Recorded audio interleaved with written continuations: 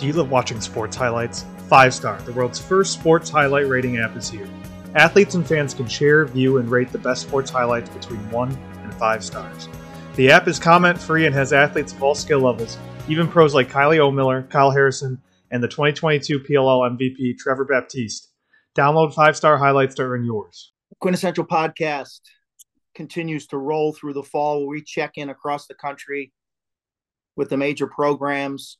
We bring in Seth Tierney, head coach of the Hofstra Pride today, and what's going to be a three-pronged and maybe a four-pronged podcast. We're going to talk Hofstra. We're going to talk Team USA, where Seth's an assistant coach. We're also going to talk a little PLL.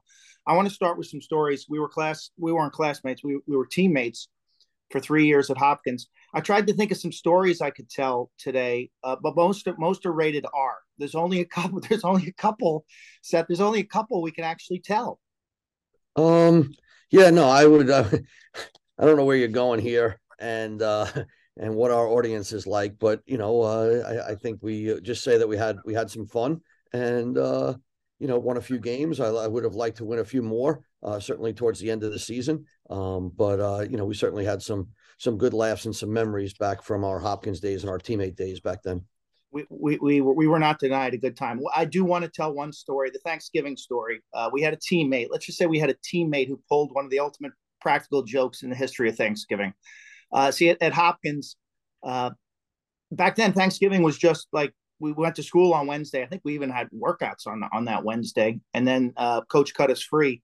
So the weekend was just Thursday, Friday, and the weekend, and a lot of international students weren't given the opportunity to go home. So the student center gave away a special Thanksgiving dinner to the winner of a Thanksgiving drawing. And so in the cafeteria, they had this big glass bowl, and you put your name and phone number in the bowl, and you could win a Thanksgiving turkey and the trimmings, mashed potatoes and the stuffing and some vegetables. So our teammate went into that glass jar and wrote down the names and phone numbers of all the people who were trying to win it, called them up, told them that they won the turkey. This is Tuesday. Told them that they won. Congratulations, you won the turkey and the stuffing. Hey, come up to the Newton White Athletic Center, make a left, and you'll go into Don Zimmerman's office, and he'll have the turkey there for you. And what then became a constant stream of students walking into Coach's office looking for a turkey. Yeah, an incredible practice, an incredible practical joke. Yeah, no, I mean there was a line of students from what I heard, and Coach Zimmerman was not thrilled that day in practice because he was trying to explain to several people that he was not involved in any Thanksgiving Day raffle or giveaway. And I guess the constant barrage of students, because I guess there was more than one winner that day. And so hopefully they figured everything out, but it was a practical joke, and it did go over well. It gets a little bit funnier as the years go on. There's no getting around it, but our teammates, certainly had a good laugh that day. Never a dull moment. I want to turn things forward to Hofstra. You guys are coming off a Kyle Lurie Classic, a multi-way scrimmage, Hofstra, Lehigh, Wagner, Quinnipiac. What was that day like? It was great. It was great. Again, it's almost, not almost, it's less about lacrosse and more about life, the big picture, doing things for others. Anytime that I've ever gone into a project, a challenge, it's always who you doing this for, because you'll always work harder for someone else, or drive harder for another cause. And the Kyle Luries, the Headstrongs, we could probably spend hours on the phone on all three of these subjects, and of the meaning behind a lot of the things that I've done or have been able to do. And certainly Nick Kyle Lurie, never got a chance to coach him on the field, only had a chance to be with him a few times before he passed when I got the Hofstra job. And ever since, we have had the Nick Kyle Lurie event in the fall, where we have participated. The amount of money that they've raised through this event over these last years has been astounding. Credit and kudos to the Kyle Lurie family. They are persistent. They are focused. They are driven. And so this past year was nothing different. Great crowd, great lacrosse. People were generous, and we got a chance to make a dent in a positive way towards how we could, solve cancer and put money towards cancer research. What'd you see on the field from your guys? Yeah, I liked what I saw. To a point. We played Wagner and Lehigh the first game. Wagner, I thought we got off to a really good start. I was happy that I thought we were in more control than I thought we were going to be. In the fall, things get a little crazy. First time you're going against someone else, things could go a little rogue. And they go back to doing something that they may have a bad habit in, or we haven't drilled in what happens when things go bad. You go back to what your base is. And but I thought that for the most part, for a young offense, an experienced defense, I thought we were in control. Certainly in the first half of Wagner, everybody got in. That was our goal prior, regardless of score or where we were in the game, is let's get some experience, get some film, so that we can have the guys up in the office and do that. And then we took a break. We had the Headstrong presentation. A couple other teams played, and then we finished up with Lehigh, which was a great scrimmage. Kevin Cassis does a great job there. He's been a great proponent of Headstrong, and it was two teams that were just throwing punches at each other, and we both, when we shook hands, that was a great fall scrimmage. Lehigh scrimmage Virginia also, and apparently they were ready to rock and roll for that scrimmage. I want to ask you about the number 27, Nick Calalori's number. You handed it out to Corey Kale, who's a shorty on your team. What goes along with wearing the number 27 at Hofstra? Really everything, Quint. I mean, it is a number that it's above a C on your sweater. If you were playing hockey, it's something that we haven't retired that number because we want that number to live on. And so if we retired a number, nobody's talking as much about the retiring of 26 and Doug Shanahan, who was an unbelievable player. But every year and at every event that Headstrong's at, people bring up number 27 at Hofstra. And then again, it is a process that the coaches go through. We allow the teammates to vote. Who do you think would be a number 27? Who is this overachieving person that just is a wonderful teammate, will sacrifice everything for his team and his teammates? And again, just all the traits of Nick Calalori. When Joe Amplo was here, he had a double vote because he recruited him and he was part of Nick being here. Kevin Unterstein had a double vote. And now John Gorman, who is a teammate here, he knows Nick Calalori the best. So he has a double vote. And so he usually, pushes it over the top. And Corey Kale, in his 6th year now here, just shows the same traits that Nick has. You mentioned a veteran defense. Let's start there. Who do you bring back, and who's going to stand out in 2023? Yeah, we've got three 5th-year seniors that are here, and right now they're our starting defense of what's going on. Tim Hegarty, Tom Ford, and Danny Oakes are the 3 guys right now.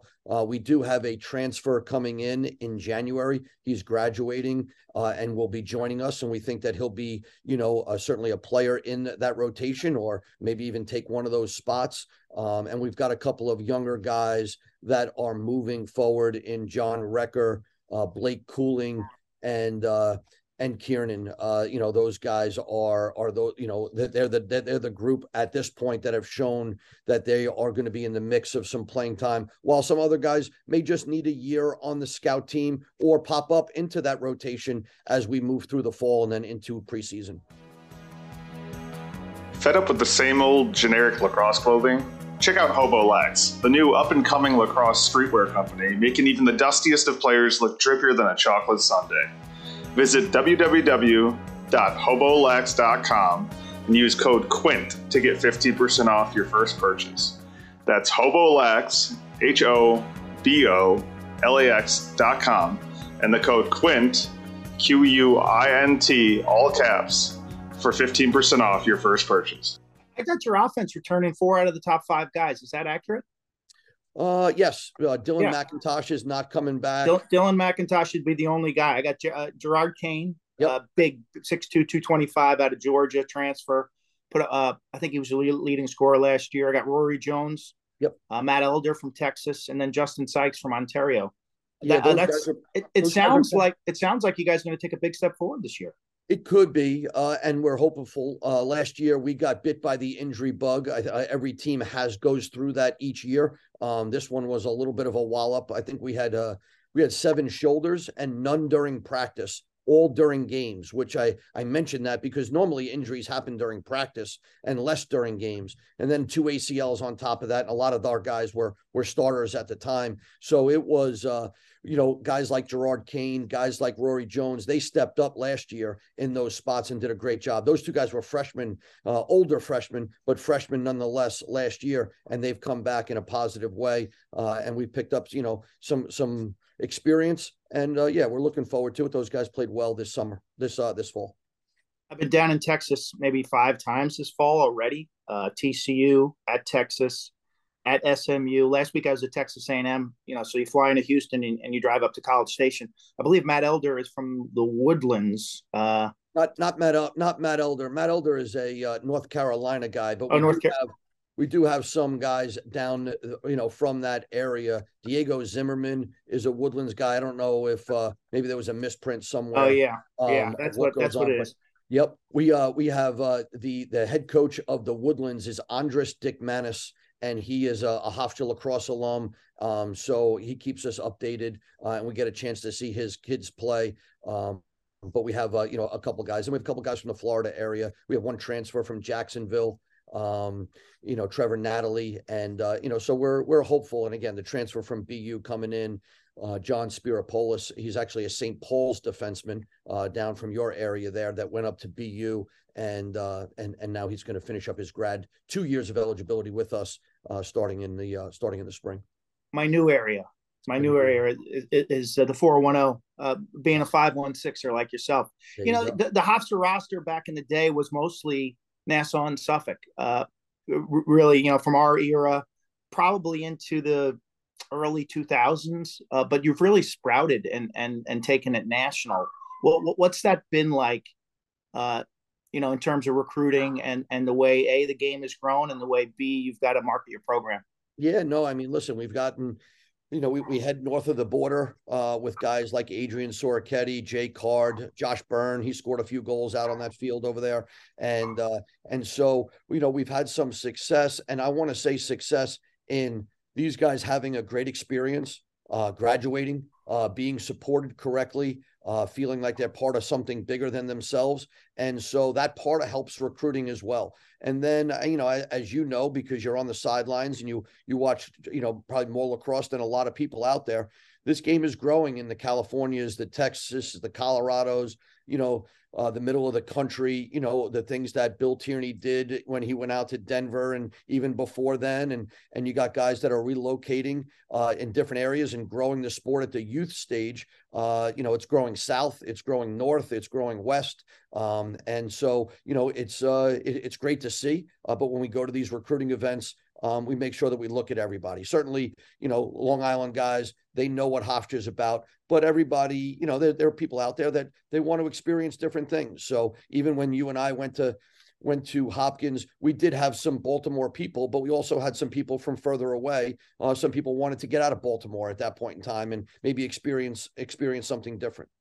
Your schedule's up on the website. I want to start just non-conference. It's challenging. Syracuse, Villanova, Michigan, an improving Navy team. Add to that CAA realignment, which is going to be really interesting. I think Delaware's the team to beat, but you add Hampton and Stony Brook, and what a rivalry your game with Stony Brook has become. And now it's a league game. That's awesome. Monmouth is in the league, and I got UMass vacating the league. Is that accurate? I'm still trying to grasp realignment. It's highly significant this year. Yeah, it's been musical chairs, a little bit with this realignment, but UMass did go to the Atlantic 10. They have their own conference now, and that kind of aligns with the rest of their school and the rest of their sports. We did pick up Monmouth, Stony Brook, and Hampton. We added 2 teams with the loss, added 3 teams, but with the loss of UMass, it's 2 additional competitions there. Delaware's got a lot of guys returning. We were fortunate enough to beat them at their place this past year. Then they went on, a pretty good run and ended up beating Georgetown and having a run into the NCAAs. Towson, Drexel, Fairfield's getting better. And then certainly you mentioned the out of conference, in a conference like the CAA, in years past, we've had 2 teams. We've had the champion of the CAA and an at-large. And at times that's become spotty because either some conferences didn't have one, an ACC or a Big Ten. And with the emergence of the Ivy League having some great teams over the last couple of years, it's harder to get that at-large spot. So now it was a little bit of a shift. Let's make the out-of-conference pretty hard. Let's get challenged. And then let's prepare ourselves for what the in-conference is going to be, which we know it's a lot of really good teams, and it's the teams that show up during the tournament. The CAA is always a great race. I want to shift gears to Team USA, where you're an assistant coach for John Danowski. The World Games coming up this summer, 2023, out west, San Diego, LA area. The tryout process, I believe, has one more phase left. You guys brought 50 players to U.S. lacrosse in late September 23rd to 25th. And I mean, it's a who's who. It's an incredible list of players. What's it like for you to transition from college to dealing with the high-end player who's vying for a spot on a 23-man roster for Team USA? Yeah, it's a humbling experience. Very thankful that back in probably 2015 is when this thing started, before the 2018 games in Israel. And then there really hasn't been any history of a staff returning. And U.S. Lacrosse made a decision, probably with some feedback, that maybe we should have, like, the Coach K of basketball, who was in charge of USA basketball and got a chance to put in his culture and have some history involved there, and year after year, so everybody knew and what to expect. They invited Coach Danowski back, and Coach Amplo and I stayed along as his wingmen. We picked up Charlie Toomey this time instead of Tony Resch. And you're correct. We have one more event. We have been, this process has been a lot different than the first process with the pandemic, with a lot less events to evaluate. The fortunate part is the PLL and the exposure, and I'm sure we'll get to that in a little bit, and a little bit of my role with the PLL. I get a chance to evaluate almost every week on not only the lacrosse part, but how guys handle themselves on and off the field, coachability, and I also know Coach Danowski very well, and what's important in when he's picking a player to be part of something that he's with. So that part of it's been a good middle spot for me. You were there in 18 covering the games in Israel, and what a magical ending. It's a wonderful tournament. It's a different game. It's even gotten much more different than the PLL game. So for all of those viewers out there, when sometime in December when we announce the team, it may not look like a PLL all-star team, because the game is different and we need people to fit different roles. And running time, yes, no shot clock. Holding the ball, trying to get to double digits in goals. Who's going to buy into that? Who's going to take that bad angle shot instead of sending it behind the goal and living to see another day out the other side? All those things are going to come into play. But we've got a great group of 50, like you said, 50 or so. And we've told them, and Coach Danowski's deal, they all made the team. We have to announce the 23 that will travel in December or early January. And then if there are any injuries, last time Stephen DiNapoli had a knee injury and Will Hawes came in and filled his spot. We weren't sure if we were going to take Fletcher from Loyola, who had an injury. We ended up taking him. And so there could be some changes after we set the roster. And then we are looking forward to certainly getting back to training camp with those 23, and then putting in our game plan of everything going forward, what to expect from all the teams, and go forward from there. But it's been I couldn't be more thankful and more humble to wear red, white, and blue again this summer. If you're a listener to this podcast, we had Charlie Toomey on last week, Loyola head coach. Lars Tiffany, who's going to be coaching the Iroquois, was on a few weeks ago as well. And Andy Shea, who coached the USA team in sixes over the summer, he was a guest a few weeks back as well. And you mentioned tempos. Like, we got the sixes discipline right now, which is lacrosse on Red Bull. We got the PLL pace with a shot clock. It's action packed. Then like college pace, and the world championship pace is the slowest of those. This is going to be a low possession affair. And I look at your roster, man. I just pulled the attack, Seth, and I wrote down some of these names. I mean, you're talking about potential Hall of Famers.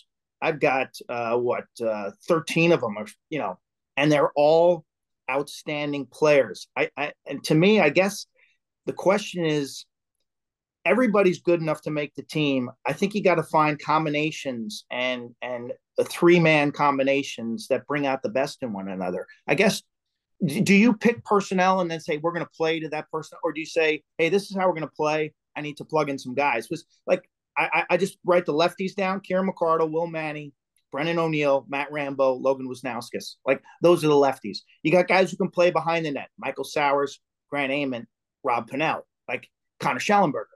I mean, you could build an attack in a lot of different ways. And I haven't even mentioned the righties like, Marcus Holman, who can finish, Matt Moore, Asher Nolting, or Chris Gray. Like, it's insane.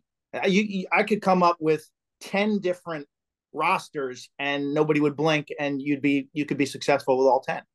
Yeah, I mean, I think people are going to blink because everybody with social media, someone's going to have something to say, and we'll see how things go. But you're right, Quint. I mean, listen, we can pick a lot of different teams and a lot of different combinations, and it goes down to balance. Like last time, I think maybe even people questioned, Ryan Brown is a shooter. Do you just take a shooter? Well, it worked out pretty well, when you surround him with guys like Jordan Wolf and Rob Pennell. And this year will be a little bit different. Ryan Brown isn't part of it. He's moved on in his life. And now it's going to be, much like you said, we're going to need to pick a few attackmen.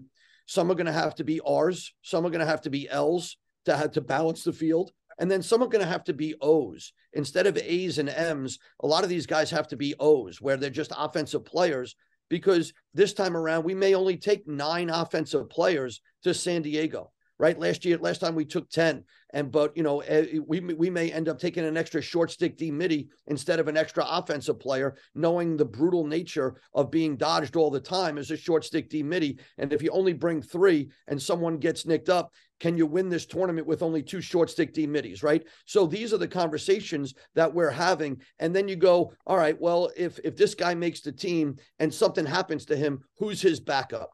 And if this guy makes the team, can he give us a run at the midfield? Can he give us a run at being a left-handed attackman? Can he be a left-handed midfielder? And so it's more about balance and picking out some safe plays of what's going to take place if this happens, then we do this. And so there's a lot of those conversations that take place with the staff.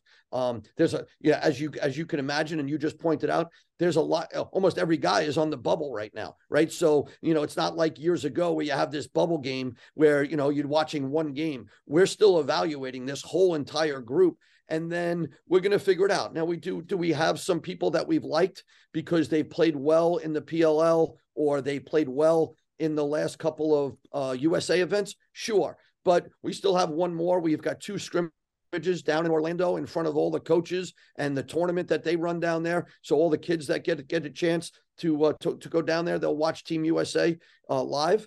And then the hardest meeting of my USA time is that meeting where we close the door with the 4 coaches and we fight and we brawl. And at the end, we all shake hands and we hug and we say, these are our guys. Win, lose, or draw. We look across the locker room and we are happy and proud that we brought these guys. Now, there's a lot more than 23 that we could do that with. That's what makes this so challenging. Low possession games, you're going to need more than 2 short stick defensive middies, and 3, as you said, if somebody gets hurt. That's where I'm seeing, even at the college level, teams that invest in depth in that position are going to be better suited to. It's the rigors of the position. It's the hardest position to play physically. It was interesting when the PLO was at Hofstra. I was calling the games from up top that weekend, and Coach Danowski was there watching every second, every inch, and he was often in the press box on the right. And every halftime, I'd go down and we discuss what we're seeing, what we're watching, and I think it's tremendous value added to the process that you know the league so well. You're at every game, you see all the action, you know what the players are like on and off the field, and that Coach Dino's invested in studying this massive body of work that can't be ignored. So I think that's a huge positive. With that, I do want to swing it to the PLL. You're very much a part of that league last summer. Game day ops, working so closely with Matt Palem in terms of a lot of the calls on the field. What's your experience been like? Why do you think it's been beneficial for you? My experience has been awesome. I couldn't be more thankful to the PLL. This thing started because of a broken down bus somewhere in the Middle East of Israel, where we were waiting for another bus after we were leaving Mr. Kraft's sports facility and doing a little bit of a scrimmage and going through some station work with Team Hong Kong. The bus broke down and Paul Rabel was sitting at a table and in a bakery. And I sat down next to him and he floated this idea of starting a new professional lacrosse league. And would I like to be part of it? And, as one of Paul's coaches at Hopkins, and then now being Paul's coach with Team USA, the only thought I had was, I don't want you to find a position for me, but if there's a position that you think I naturally would fit in and benefit the league, then let's do that. I don't want to be someone's old uncle in the corner and we're just trying to find him a spot. And it has morphed from the head of a committee and doing certain things to really just being on a lot of different phone calls and being a counselor and advising certain scenarios, not just the advisory board, but the people that were wrapped around when the PLL first started. Rob Sanzillo was the head of legal, and he was a baseball guy, and he needed to learn the lacrosse world, and so we worked really close together. Andrew Sinnenberg, a lacrosse guy, he's up at the top, and those guys do an unbelievable job. And I just want to give a shout out to the Rabels, because they, on game day, they'll go behind the concession stand and they will serve beer and Zeppelis just to make sure that the fans have a great experience, right? They're out in the open with these people, and that's what it takes to make this business happen. And then transitioning back to me, I just hope that I'm like a preventer, someone that's had some experience on a lacrosse field and can prevent problems from happening. I've got a lot of great relationships. So ultimately, anytime you grow a business, there's going to be growing pains, there's going to be bumps. And maybe it's walking across a field with a coach, a player, an employee of the PLL, and just say, hey, maybe you're right, but in this situation, there's a bigger picture, and explain to them what they need to know and understand what's going on. And sometimes it's Matt Palem and the officials, right? I mean, those guys do an unbelievable job. We have great chemistry on the sideline when there's a questionable call. And again, we try to provide the country and the world with this unbelievable lacrosse product. And the PLL, the social media, all the people involved, Rachel DeCecco, all these people that deserve a shout out, they're putting on one hell of a show. Yeah, you've always been the problem solver. At the PLL level right now, dealing with the refs, the players, travel issues, logistics. But you have always been able, even when you're in college, to handle a bigger workload than most humans. Like you had a deli, you had a restaurant, you're in Team USA, you're in the PLL, like you thrive on activity. You thrive on your brain does not move slow. Like you're not the type of guy who's going to go play a round of golf to mellow out. You'd much rather be at a lacrosse event. You'd much rather be doing something actively. Where does that trait emanate from? Where does it come from? I think probably both my parents. I don't share my personal story a whole lot, but I never slept in a house together with both my mother and father. They were divorced before I was born, right before I was born. And I wouldn't have it any other way. Was it a little bit different? Sure. But my father was a go-getter. He was a New York City fireman, and he had things on the side. And, he wasn't great. I mean, when he went on vacation, he was in vacation mode. But after that, it was go, go, go. And my mother, as she brought me up almost as a single parent, there was no time. You had to work, you had to be a parent. At times she had to be both parents, and that wasn't an easy role. After being a parent now, you're being a parent. Can you imagine doing your job with just one, with all of the things that take place? So I think that's the case. And then certainly my wife is a saint. She basically raised those kids when I was on the road doing either recruiting or working for someone else, but she's always said, follow your passion. And again, having, Hofstra allow me to do what I do here. The PLL is just a small piece, but I will tell you, I enjoy it. The PLL is about the people and the product and leaving this game in a better way than I found it. And Team USA, I mean, obviously there's pressure to win that gold medal, and we'll be working hard for it. But the honor of wearing those colors, I've been a very fortunate and lucky guy. You mentioned your wife, Maureen. Ryan has played in the league after a record-setting career at Hofstra. Erin, I'm thinking, is either a senior or is she done now at Hofstra? Erin, she chose not to play in her 5th year. She's had some ankle injuries. She was the captain of the women's team last year.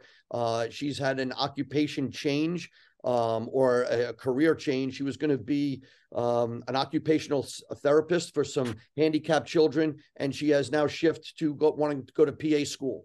So she's taking, just to catch up on 2 classes, she's taking 2 online classes now. She's got some applications in, and she's hopeful to be in PA school in the next couple of months. And she wants to help people. So again, awfully proud. Ryan's in the business world. He's in the PLL, and we'll see how everything plays out. But again, my family has been everything to me. My work environment here at Hofstra, the PLL, USA, everything that I've always been a part of, there's always been a team of great people that has surrounded me, and they basically said, you do you.